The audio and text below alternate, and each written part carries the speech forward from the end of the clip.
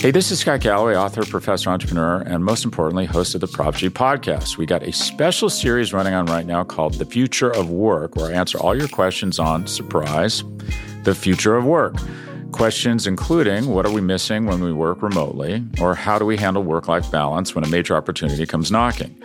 From the provocative to the technical, we're offering insights you won't want to miss. So tune in to The Future of Work, a Prop G Pod special sponsored by Canva. You can find it on the Prop G Pod wherever you get your podcasts.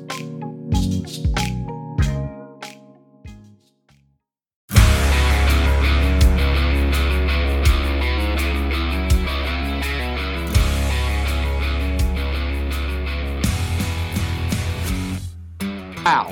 While it may be a one word with three letters, it's simply the best way to describe yesterday's action when it came to the American League side of the playoff bracket in the MLB playoffs. Welcome to the Daily Hammer, your daily source of the Atlanta Braves from Talking Chop. My name's Shawn Coleman. You can find me at StatsSAC on Twitter. You can find the Daily Hammer, the Talking Chop podcast, and the Road to Atlanta podcast, as well as all of the reactionary podcasts from each and every playoff game, plus preview podcasts such as this at TalkingChop.com and at Talking Chop across all forms of social media. When it comes to the Braves, here's the latest from Atlanta. Yesterday was an absolutely crazy but wonderful day when it came to the American League playoffs. A walk-off home run from Christian Vasquez allowed the Red Sox to take a 2-1 lead over the Rays, surprisingly, in one part of the AL playoff bracket, while the White Sox were able to stave off elimination and stay alive against the Astros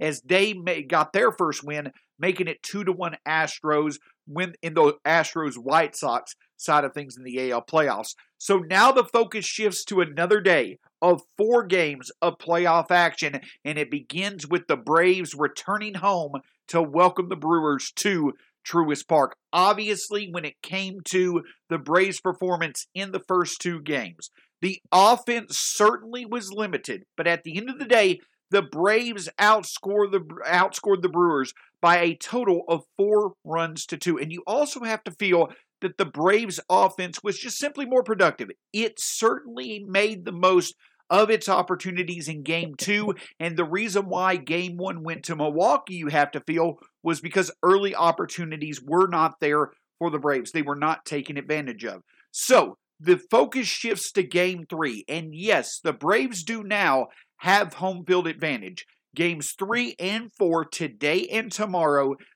at Truist Park, starting at 12:07 p.m. Central, 1:07 p.m. Eastern today, and then obviously tomorrow, Game 4 will be at 4:07 p.m. Central, 5:07 p.m. Eastern. But the focus today is Ian Anderson versus Freddie Peralta. And let's just be straightforward and honest.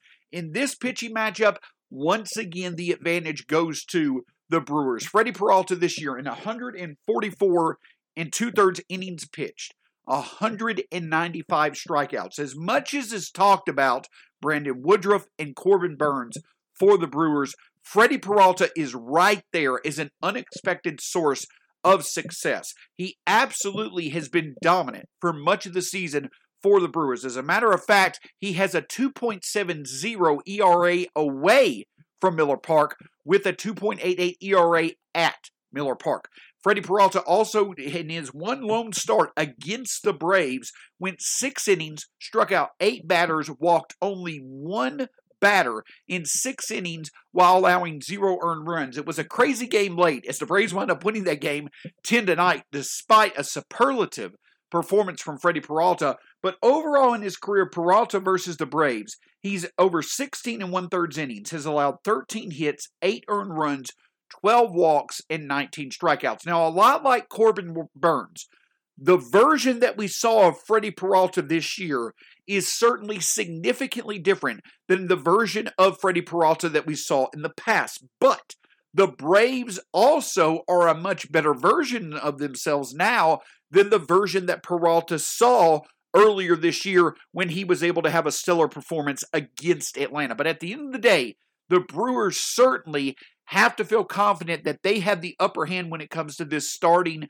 pitching matchup with Freddie Peralta on the mound. Now, with Ian Anderson, His second half of the season certainly has not matched his first half of the season. However, numbers and the underlying advanced statistics suggest that as Ian Anderson made us start after start, as he got further away from returning from his shoulder injury that kept him out much of the second half, he certainly looked like his old self. As a matter of fact, in the last 3 starts of Ian Anderson's 2021 season, his xFIP was 3.78. In the first half of the year, his xFIP was 3.7. So the Ian Anderson that we saw in the first half was very similar in terms of what he can control to the Ian Anderson that we start over his last 3 starts to the season. So while the Brewers certainly do have the upper hand when it comes to the starting pitching matchup, Ian Anderson seems to be more of his normal healthy self as the season ended, and that certainly is a good narrative to see coming into Game 3 of this NLDS. But the other side of the coin, when we flip the coin and talk about the offenses, it certainly seems that the Braves, being the more productive offense overall, and now having the home field advantage for this series, should certainly feel confident in their offense. However, the one thing that stands out about this is while the Braves do have the home field advantage, the Brewers have been one of the best teams on the road this year in the major leagues, and that certainly remains relevant in this series. Hey, this is Scott Galloway, author, professor, entrepreneur, and most importantly, host of the Prop G podcast. We got a special series running on right now called The Future of Work, where I answer all your questions on, surprise, the future of work. Questions including, what are we missing when we work remotely? Or how do we handle work-life balance when a major opportunity comes knocking? From the provocative to the technical, we're offering insights you won't want to miss. So tune in to The Future of Work, a Prop G Pod special sponsored by Canva. You can find it on the Prop G Pod wherever you get your podcasts.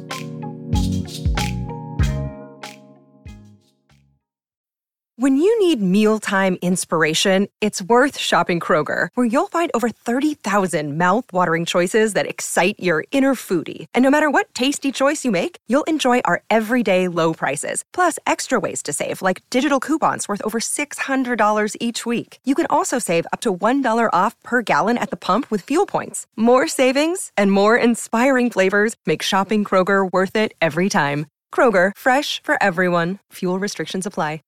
As the series started between the Brewers and the Braves, I feel it came down to a matter of certainty.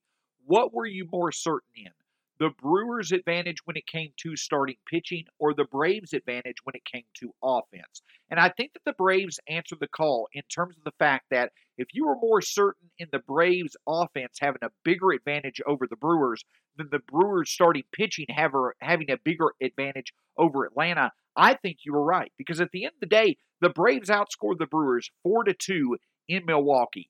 And a big reason why Game 1 ended the way that it did was more on the Braves' missed opportunities than it was the Brewers making the most of their opportunities. The Brewers certainly did. That was the difference in the game. But the Braves had more opportunities that they failed at than the Brewers had opportunities that they succeeded at. Along with that, I think that it's fair to say the starting pitching combination of Charlie Morton and Max Fried were more productive than the starting combination of Corbin Burnes and Brandon Woodruff, though Burnes and Woodruff clearly were the more dominant duo coming into this series. So, we shift to Game 3, and I think that the question remains, what are you more certain in? Freddie Peralta being better than Ian Anderson, or the Braves' offense once again being more certain as the better offense over the Brewers' offense? Well, I think you can answer with certainty that Freddie Peralta has the better track record this season than Ian Anderson. But on the Braves' offense side of things, I don't necessarily know if you can answer with certainty that they have the better offense, though things have trended in their direction. What I mean by that is this, is that the Brewers are actually one of the best teams on the road in the majors this season. The San Francisco Giants, out of nowhere, emerged as the best team in baseball with 107 wins this season. A big reason why? They had 53 wins on the road this year, which led the majors. But the team that was second in terms of wins on the road this year was the Milwaukee Brewers. The Milwaukee Brewers were 50-31 on the road this year. A big reason why, they arguably had the best road pitching staff in the majors this season. That's how good they were, which obviously follows along with how dominant they've been with their three starters, Burns, Woodruff, and Peralta. But it's not just the pitching. The offense also has actually been pretty good on the road. As a matter of fact, since August 10th, which includes the Braves really trending up with their, trade deadline additions, the Brewers have actually, since August 10th, had a better road OPS than the Braves have had a home OPS. The Brewers' road OPS since August 10th is 740. The Braves' home OPS is 737. But since that time, the Braves' home OPS has trended up, while the Brewers' road OPS has trended down. One big reason why is the Braves have needed to be able to play well, obviously because they've been in the more competitive division, while the Brewers obviously had their division wrapped up for nearly all of September. But that is one key that I think stands out in the Braves' favor. This is where the Braves, hot into the season, how well they were playing at the end of the season, and how they came together as an offense, really could stand out at home. Though the Brewers have been a very good road team this year, it's the Braves' offense that has been significantly better to end the year. And that is what emerged as the difference maker in Milwaukee. Though, yes, you certainly can make a case the Braves should have won both games against the Brewers. The fact that they were able to earn a victory in Milwaukee and make the series tied 1-1 and now have the home field advantage in the series, their offense is starting to hopefully figure out this Brewers pitching rotation. But the only way the Braves are going to be able to make the most of the opportunity in front of them is getting better production from the bottom of their order.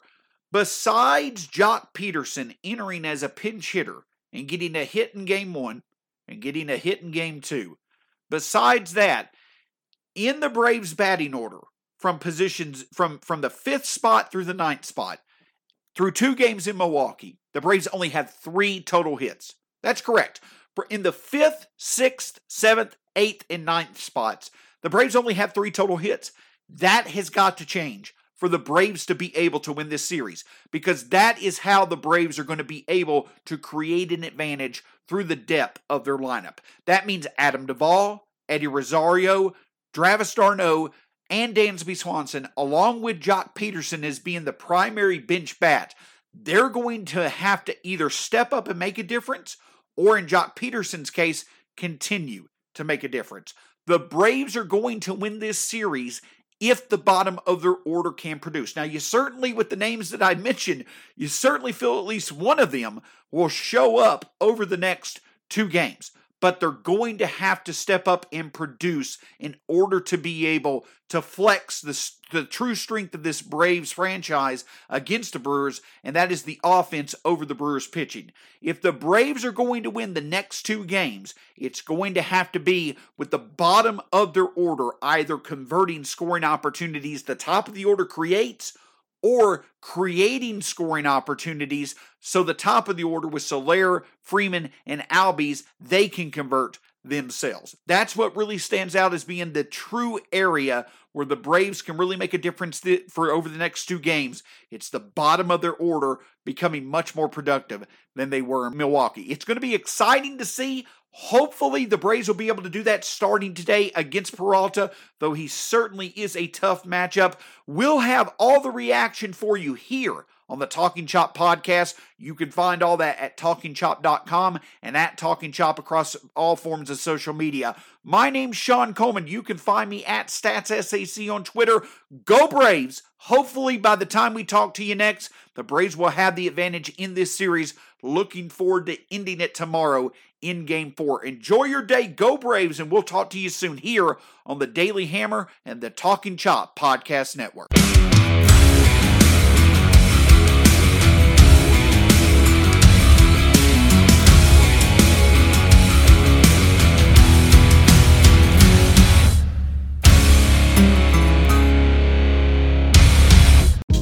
Hey, this is Scott Galloway, author, professor, entrepreneur, and most importantly, host of the Prop G podcast. We got a special series running on right now called The Future of Work, where I answer all your questions on, surprise, the future of work. Questions including, what are we missing when we work remotely? Or how do we handle work-life balance when a major opportunity comes knocking? From the provocative to the technical, we're offering insights you won't want to miss. So tune in to The Future of Work, a Prop G Pod special sponsored by Canva. You can find it on the Prop G Pod wherever you get your podcasts.